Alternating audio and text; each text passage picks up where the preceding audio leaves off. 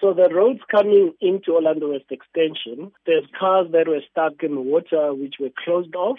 And then obviously you need to take an alternative route to get to the actual street where I am currently in. And there is I think in Fuller as well, it's also closed down. So the roads are all flooded with water.